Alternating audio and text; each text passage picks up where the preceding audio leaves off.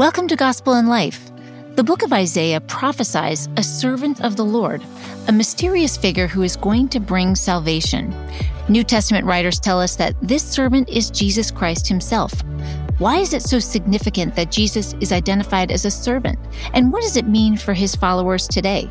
Join us as Tim Keller explores the person of Jesus Christ, the gentle and strong servant of the Lord.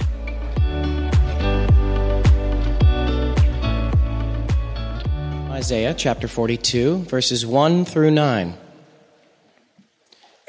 Here is my servant, whom I uphold, my chosen one in whom I delight. I will put my spirit on him, and he will bring justice to the nations. He will not shout or cry out or raise his voice in the streets. A bruised reed he will not break, and a smoldering wick he will not snuff out. In faithfulness he will bring forth justice. He will not falter or be discouraged till he establishes justice on earth. In his law the islands will put their hope. This is what God the Lord says, he who created the heavens and stretched them out, who spread out the earth and all that comes out of it, who gives breath to its people and life to those who walk on it. I, the Lord, have called you in righteousness. I will take hold of your hand. I will keep you and will make you to be a covenant for the people and a light for the Gentiles, to open eyes that are blind, to free captives from prison, and to release from the dungeon those who sit in darkness. I am the Lord, that is my name. I will not give my glory to another or my praise to idols. See, the former things have taken place, and new things I declare. Before they spring into being, I announce them to you. This is the word of the Lord. Now, for centuries, in the weeks leading up to Easter, churches have, in their teaching and in their worship, focused on the subject of the mission of Jesus Christ. What did Jesus Christ come into the world to do? What did he come to do? And we are going to do that by looking at the final chapters of the book of Isaiah, where Isaiah, that great prophet, prophesies about a mysterious figure that's called the servant of the Lord.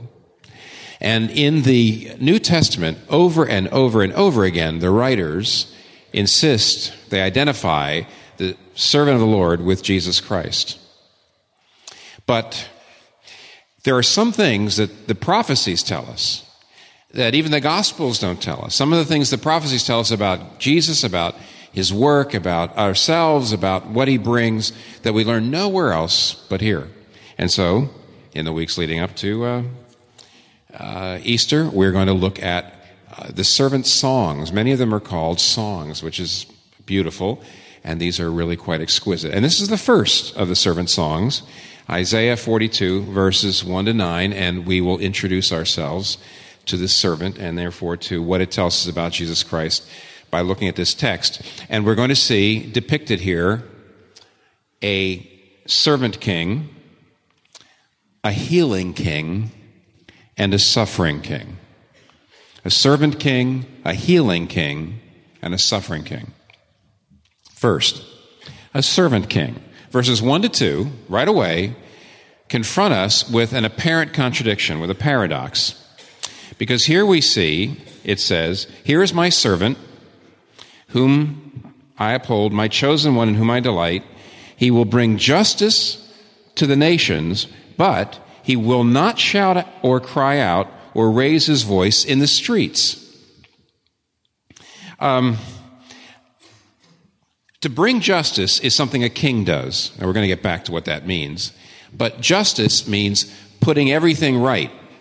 To do justice is to put things right.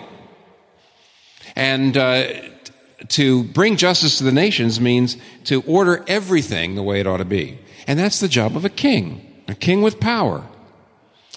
And yet, this person who is doing that, and therefore who's a king, at least bringing about the results of a king, is a servant. Now, sometimes, an emperor can look at another king and call the other king a servant, but this is a real servant because it says he will not shout or cry out or raise his voice in the streets. And the word cry out, particular, that verb, means to drown out another voice. And the word in the streets means in public. And what this is telling us is this servant's methods are such that he does not seek to control public discourse.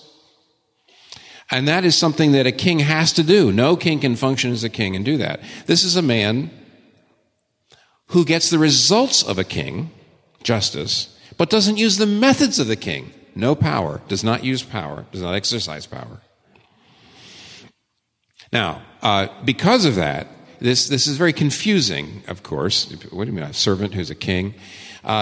Over the years, as people studied the Scripture and were looking to understand it, they compared this figure, and we're going to see over as time goes on, this mysterious servant of the Lord suffers. He's tortured.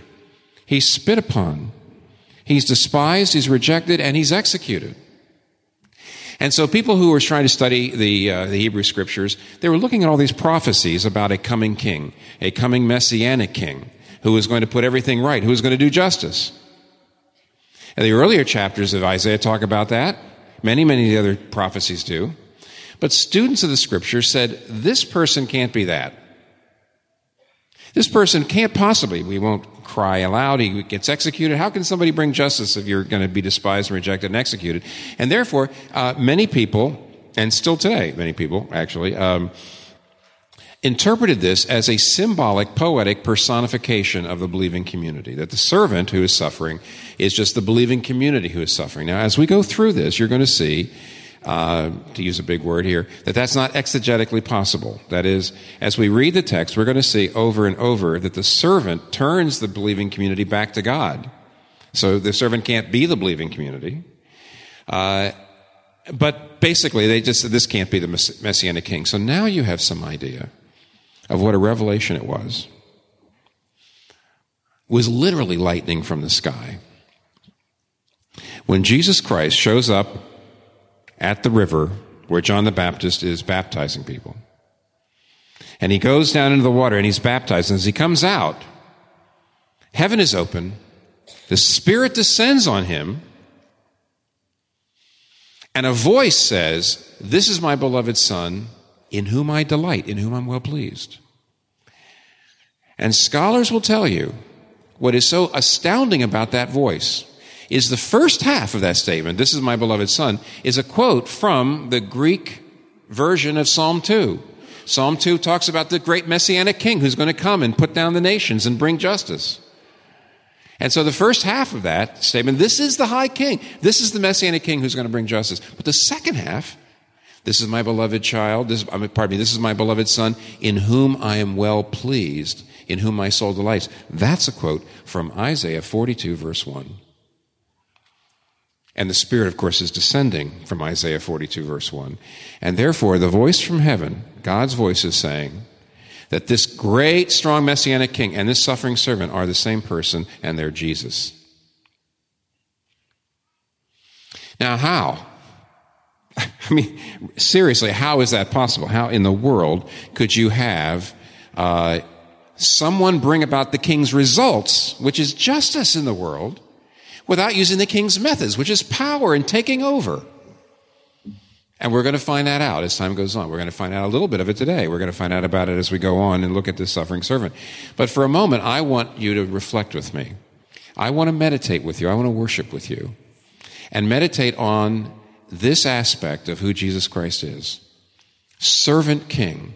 This juxtaposition of these almost contradictory things, this weakness, this meekness, this softness, this hardness, this power, this majesty, together. Jonathan Edwards, the 18th century minister and philosopher, American intellectual, preached and then later published a sermon called "The Excellency of Jesus Christ." And he starts the sermon by saying, now, have you ever seen a great man or woman? Great, maybe powerful, maybe intellectually brilliant, maybe talented, money. Okay. Have you ever seen a great man or woman stop and take advice from their driver? Or go over to a sick neighbor and make a meal? Or sit with sympathy and listen to the problem of somebody who's, in the human scheme of things, not very important. And he says, how do you feel when you see that? He says, here's what you feel. You feel that this great person is even greater for not acting great. And this majestic person is even more majestic for not always acting majestic.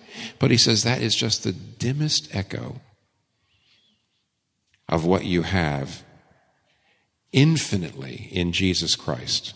And this is what he says in the about this. He says, there is an admirable conjunction of diverse excellencies in Jesus Christ. There is in him a conjunction of such diverse excellencies that would have seemed to us utterly incompatible in the same subject. There do meet in Jesus Christ infinite highness and infinite humility. He is higher than all the kings of the earth, for he is the King of kings and Lord of lords. So great is he that all the kings and princes of the earth are as worms in the dust before him. So great is he that all the nations are a drop in the bucket.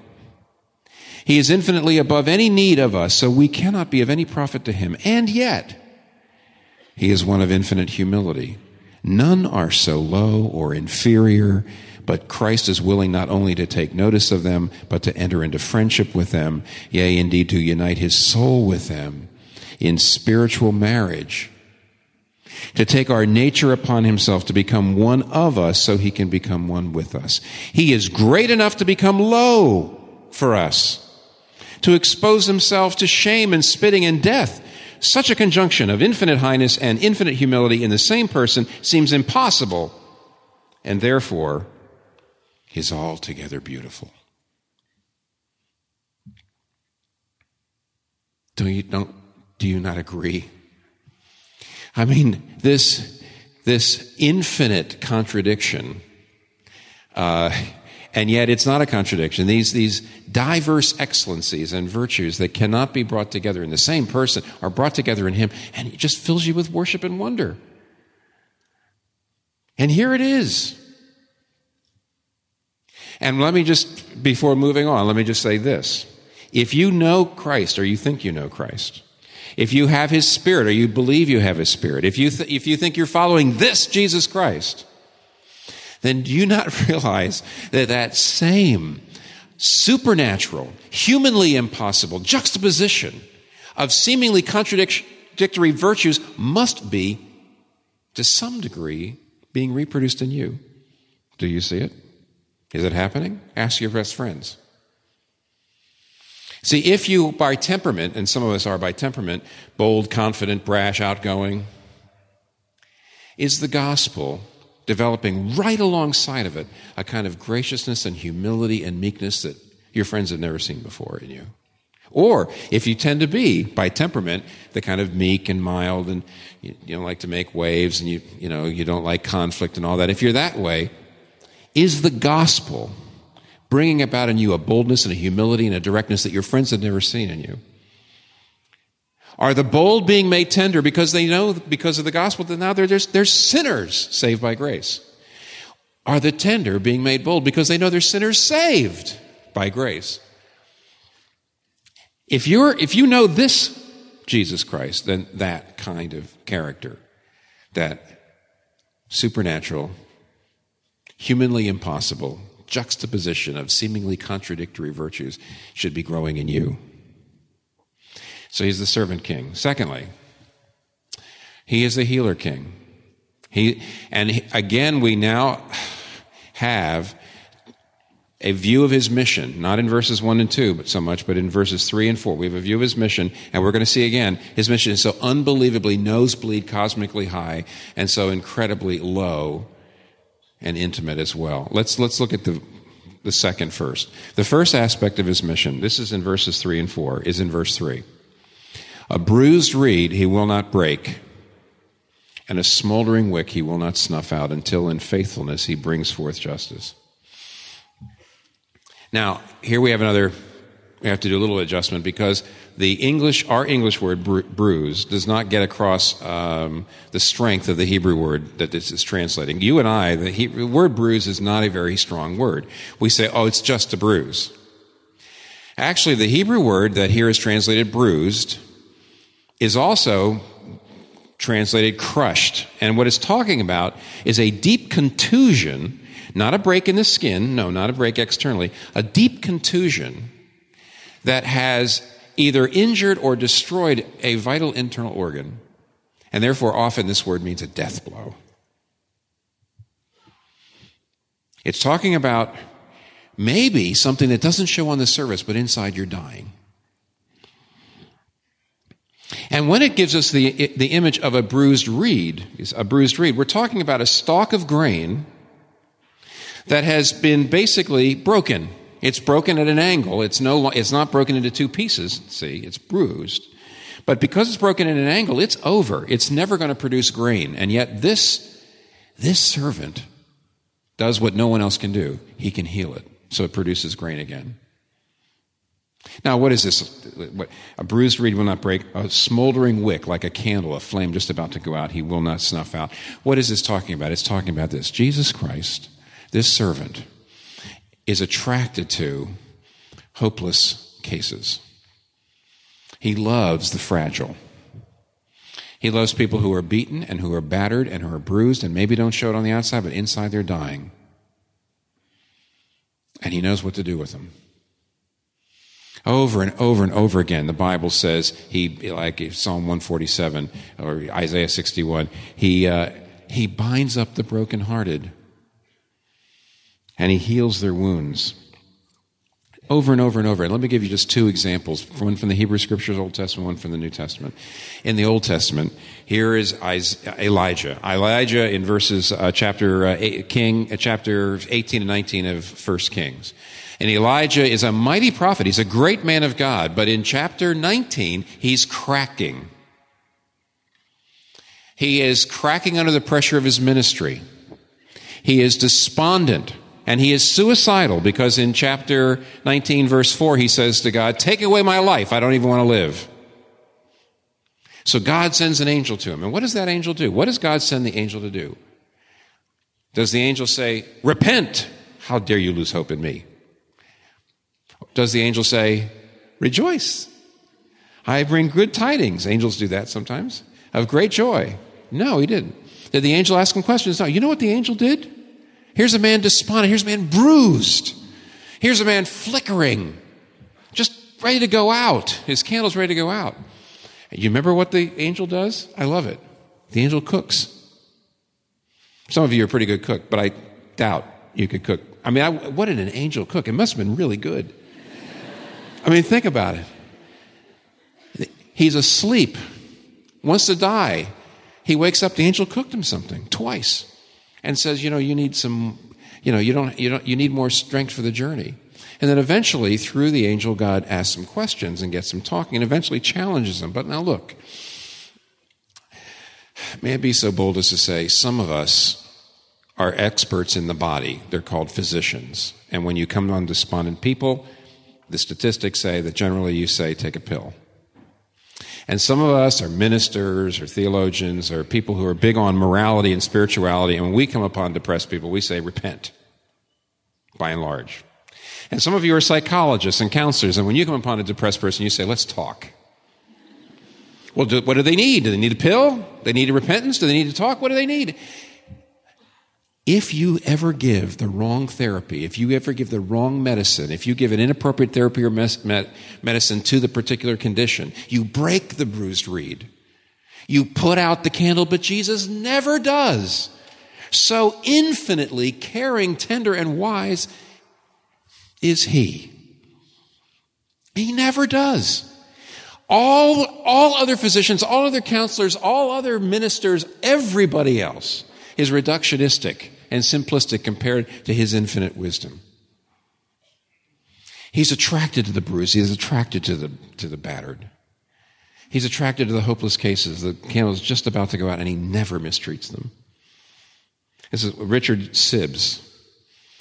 This is going down to see that the servant has come to deal with bruised reeds, to deal with the weakest people in the human race, the people at the very end of their rope.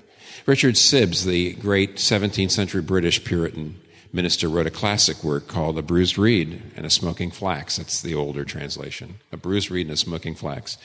And in it he says this. He says, "See Christ's mercy to bruised reeds. If you want to see it, consider his borrowed names. From the mildest creatures, he's called a lamb, or a hen, a mother hen, Luke 13. Consider that Jesus will heal the brokenhearted, Isaiah 61. That at his baptism, the Holy Spirit sat on him in the shape of a dove to show that he should be a dove, like gentle mediator. Oh, hear his invitation to come unto me, all ye who are weary and heavy laden, Matthew 11:28. He is a physician, good at all diseases. He died, Jesus died, that he might heal our souls with the medicine of his own blood. Never fear then to go to God, since we have such a mediator that is not only our friend, but our brother, our husband. And let this keep us when we feel ourselves bruised. Say this to yourself, and this is great. He says, say it to yourself, if Christ be so merciful as not to break me, I will not break myself by despair. How do you like that for medicine?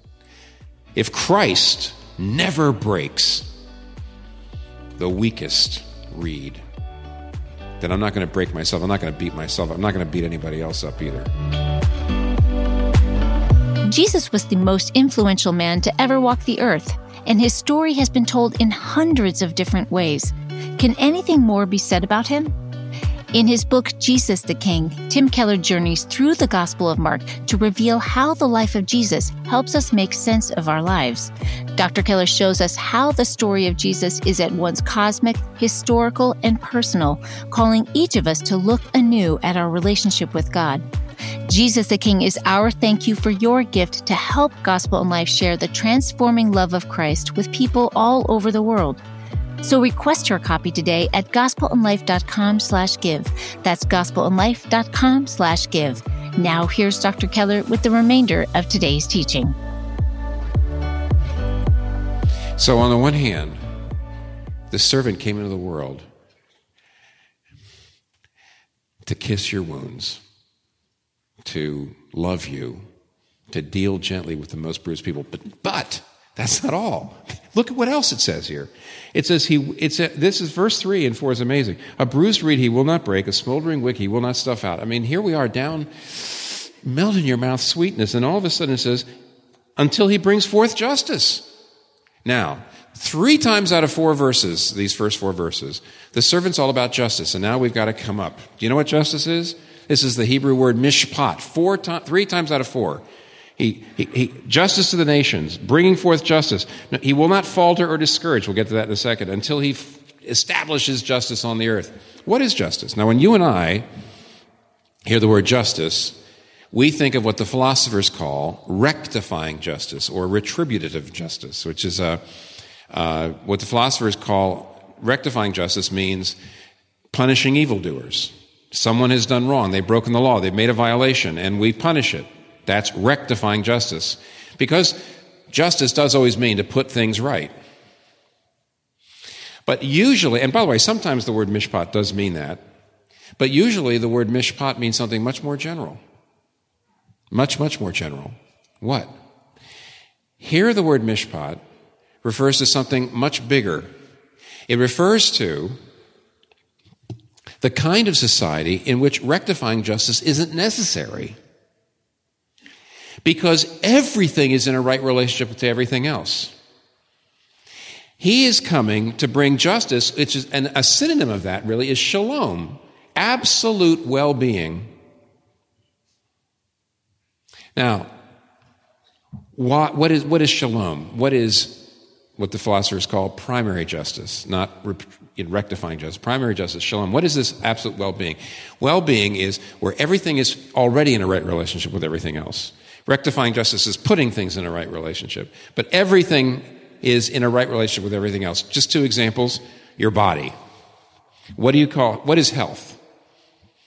Health is when every part of your body is working well with every other part. Every part is in a right relationship with every other part. What is cancer? What is heart disease? What is disease? What is aging? What is decay? What is death?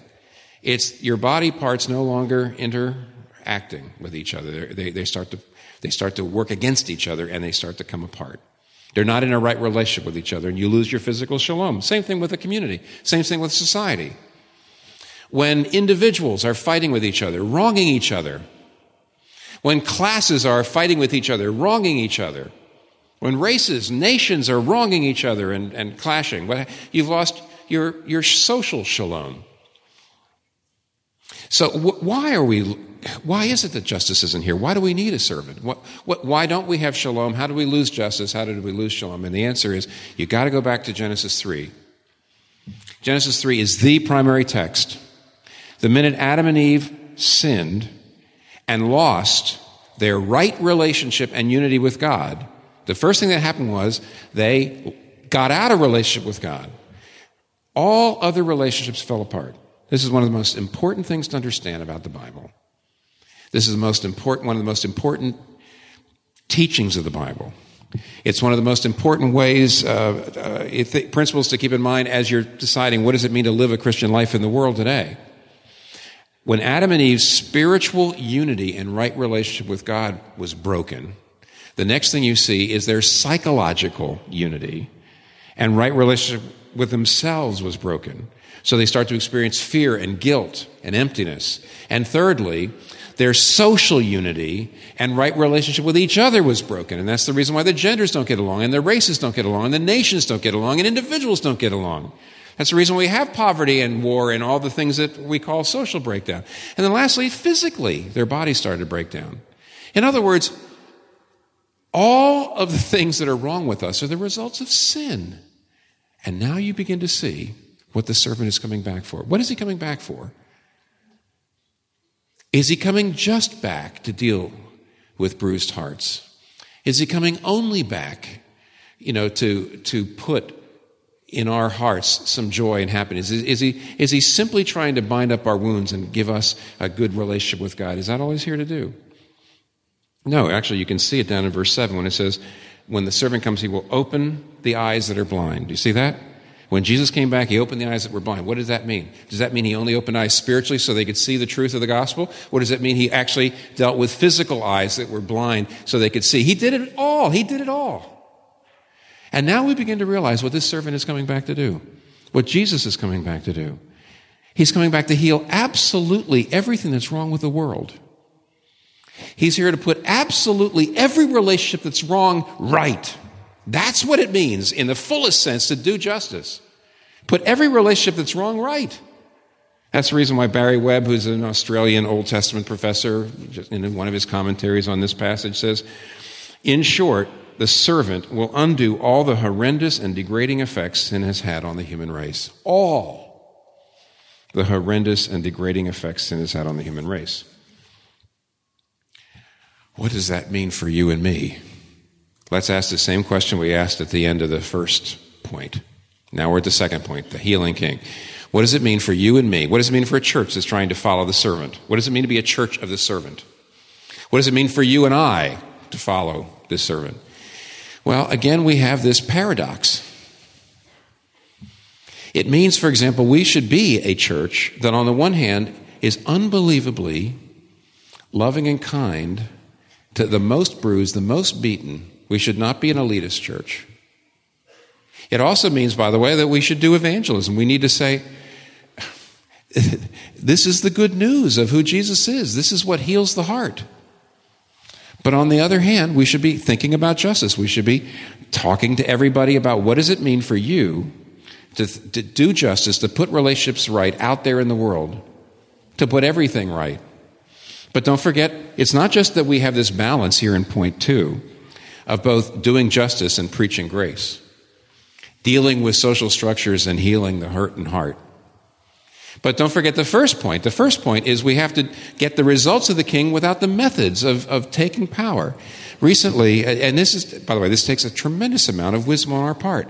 Recently, last 2 or 3 weeks, I've read 3 or 4 books on Martin Luther King Jr. And one thing was so striking. He had to deal with, on the one hand, the doctrine of sin, and on the other hand, the spirit of the servant. On the one hand, the doctrine of sin tells him that human beings are corrupt, they're very sinful, and he realizes he was dealing with segregation in the South, when he was dealing with African Americans that were not allowed to vote, even though they had the right, but they were kept away. When he was dealing with all those unjust laws, on the one hand, he had people saying, hey, things will take time, everything will work out. But he says, I believe in the doctrine of sin. These people are never going to give up power. And so he decided on a strategy of civil disobedience, sit-ins. And then, right, civil disobedience, sit-ins, breaking the unjust laws. But on the other hand, he knew about the spirit of the servant, how Jesus didn't come to take power, but to give it up and to love and to die and to suffer. And so, he said, nonviolence. Civil disobedience, but nonviolence. And so over and over he said things like this. He wrote this. He says, you can turn your fire hoses on us. You can beat us. You can take us to jail. And we're not going to spit on you. We're not going to speak to you in disdainful language. See, we're going to love you, but we are going to disobey your unjust laws until you change them. And you realize that on the conservative side, people more conservative than Martin Luther King Jr. said the idea of civil disobedience is terrible, but people who are more liberal than Martin Luther King Jr. said this idea of nonviolence is crazy. See, the radicals on one side, nonviolence is crazy. The conservatives on the other side said civil disobedience is crazy. But what did he do? He was saying, I want the results of the king without the methods. I'm not going to use violence. I'm not going to use coercion. I'm going to love, but at the same time, we're going to insist.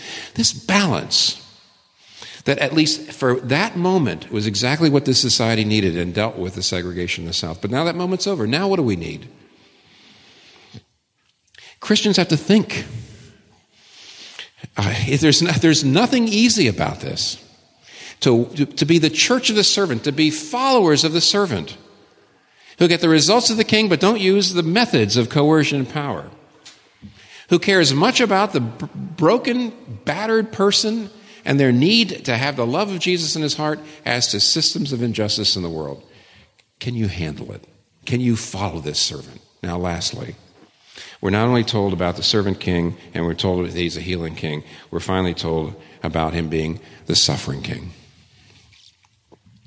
Every single one of the songs of the servant are going to show us more about his suffering. So we ain't seen nothing yet. But there's a hint even here. And it's in verse 4. And it takes a Hebrew scholar to show it to you. And by the way, I'm not a Hebrew scholar, but I read them. Notice it says in verse 3, a bruised reed he will not break, and a smoldering wick he will not snuff out. And then in verse 4 it says, and he will not falter or be discouraged until he establishes justice on the earth. Do you know what the word falter is? It's the same word as snuff out. Do you know what the word discouraged is? It's the same word as bruised. And it moves from transitive to intransitive form, and here's what the point is. The point is, the servant will experience the very same things. He will be bruised. He will be crushed. He will be snuffed out.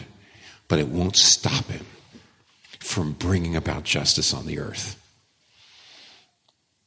And if you want to understand this word bruise now, since it's actually in verse 4, though you can't quite tell in the Hebrew, now we begin to see how Jesus Christ is the climax of all the themes. And one of the themes of the Bible is bruising. You know why? Go back to Genesis 3. Go back. Go back to the place where we lost justice, we lost shalom, we lost all of our well-being, where all of our relationships went wrong. And you'll see that God, in the midst of all that mess, preaches the gospel. It's in Genesis 5, it's Genesis 3, verse 15. It's very brief. It's one little verse, a gleam of light in all the darkness. And he actually preaches the gospel. People actually call it the proto-evangelium, the gospel, the very beginning of the gospel. But one of the most interesting things about it is he says it to the serpent. He preaches the gospel to Satan. It's actually an act of defiance. And you know what he says? He looks at the serpent who was just tempted Adam and Eve, and he says, I'm going to give Eve, I'm going to give the woman a descendant. A descendant of Eve is going to come, and he will crush your head, but you will bruise his heel. Remember that? Very cryptic. And I must say, for years, I thought, he's going to bruise his heel, so what? Heel? Bruise? I mean, again, the English word bruise doesn't mean much, and heel. And I always thought, he will crush your head. This is the Messiah. This is the one who's going to end evil and do justice. He will crush your head, he says to the serpent, but you will bruise his heel. And now I realize, though, do you realize what's going on here? Do you understand something? Think of the image. Here you're standing in a group of people. All your loved ones are around. And a snake, a deadly poisonous snake, starts slithering toward them. And you know that the only way to save them is to step on it. But don't you see, when you step on a deadly poisonous snake, even if you crush its head, it can bite your heel and poison you. And you saved your friends by being poisoned, having the poison of the serpent go into you. You saved your friends, but you've died. Well, that's a strange illustration, isn't it? A very strange illustration? Not strange at all. You know why it's not strange? Because when we get to Isaiah 53, the fourth servant song, we're going to hear it said, but he was wounded for our transgressions. He was bruised. Or sometimes translations say he was crushed for our iniquities. He was wounded for our transgressions. The King James says he was bruised for our iniquities, but by his wounds we are healed. Jesus says, I was bruised so I can deal with your bruises. Look, my heart can't get into this. My mind can't get around it, and I guess maybe yours can't either, but let me just tell you what this is teaching us. Jesus Christ took rectifying justice so he could bring primary justice. Jesus Christ took the punishment we deserve. He took the bruises we actually deserve. Because we're bruising each other. We're beating each other up. We're at each other's throats. The whole human race. We deserve to be just pounded.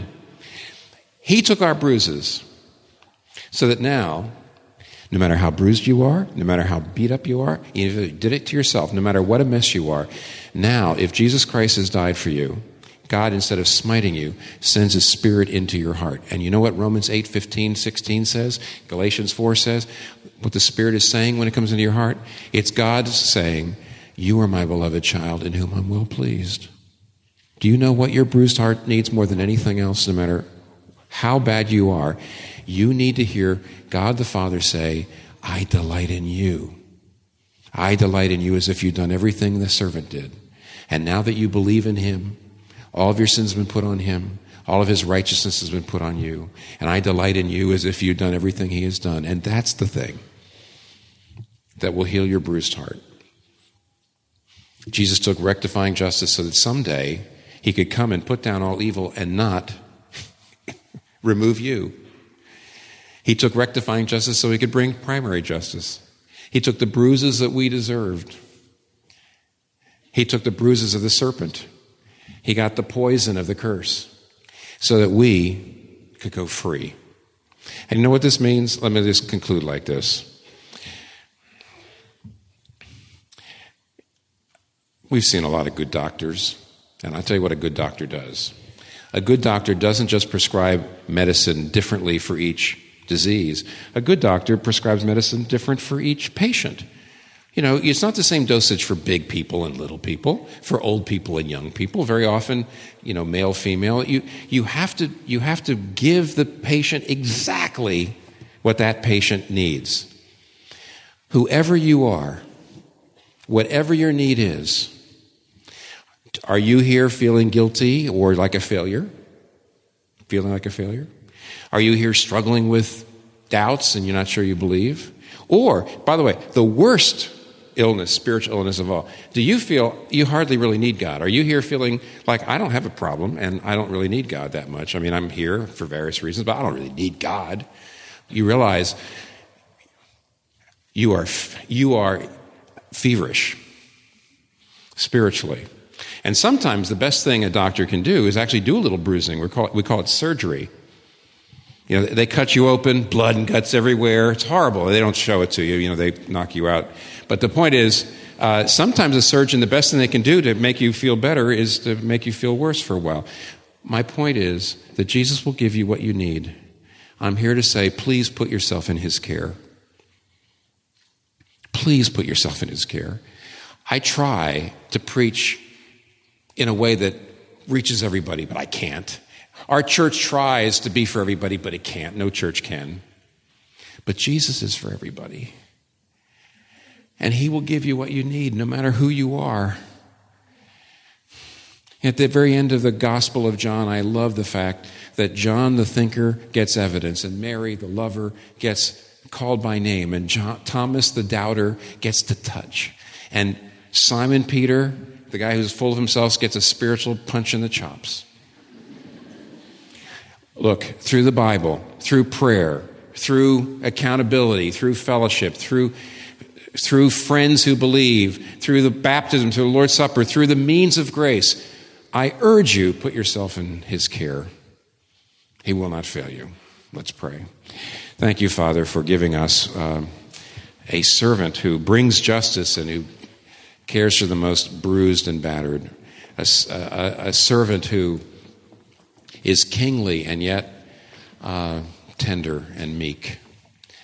We thank you, Lord, that you have given us this great salvation, this great Savior. But, oh, Lord, we struggle to follow in his footsteps. We struggle to be vehicles for his salvation in this world. We struggle. We ask that you make us wise for our time and place, for our situation.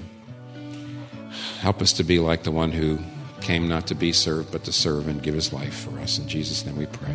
Amen. Thank you for joining us today.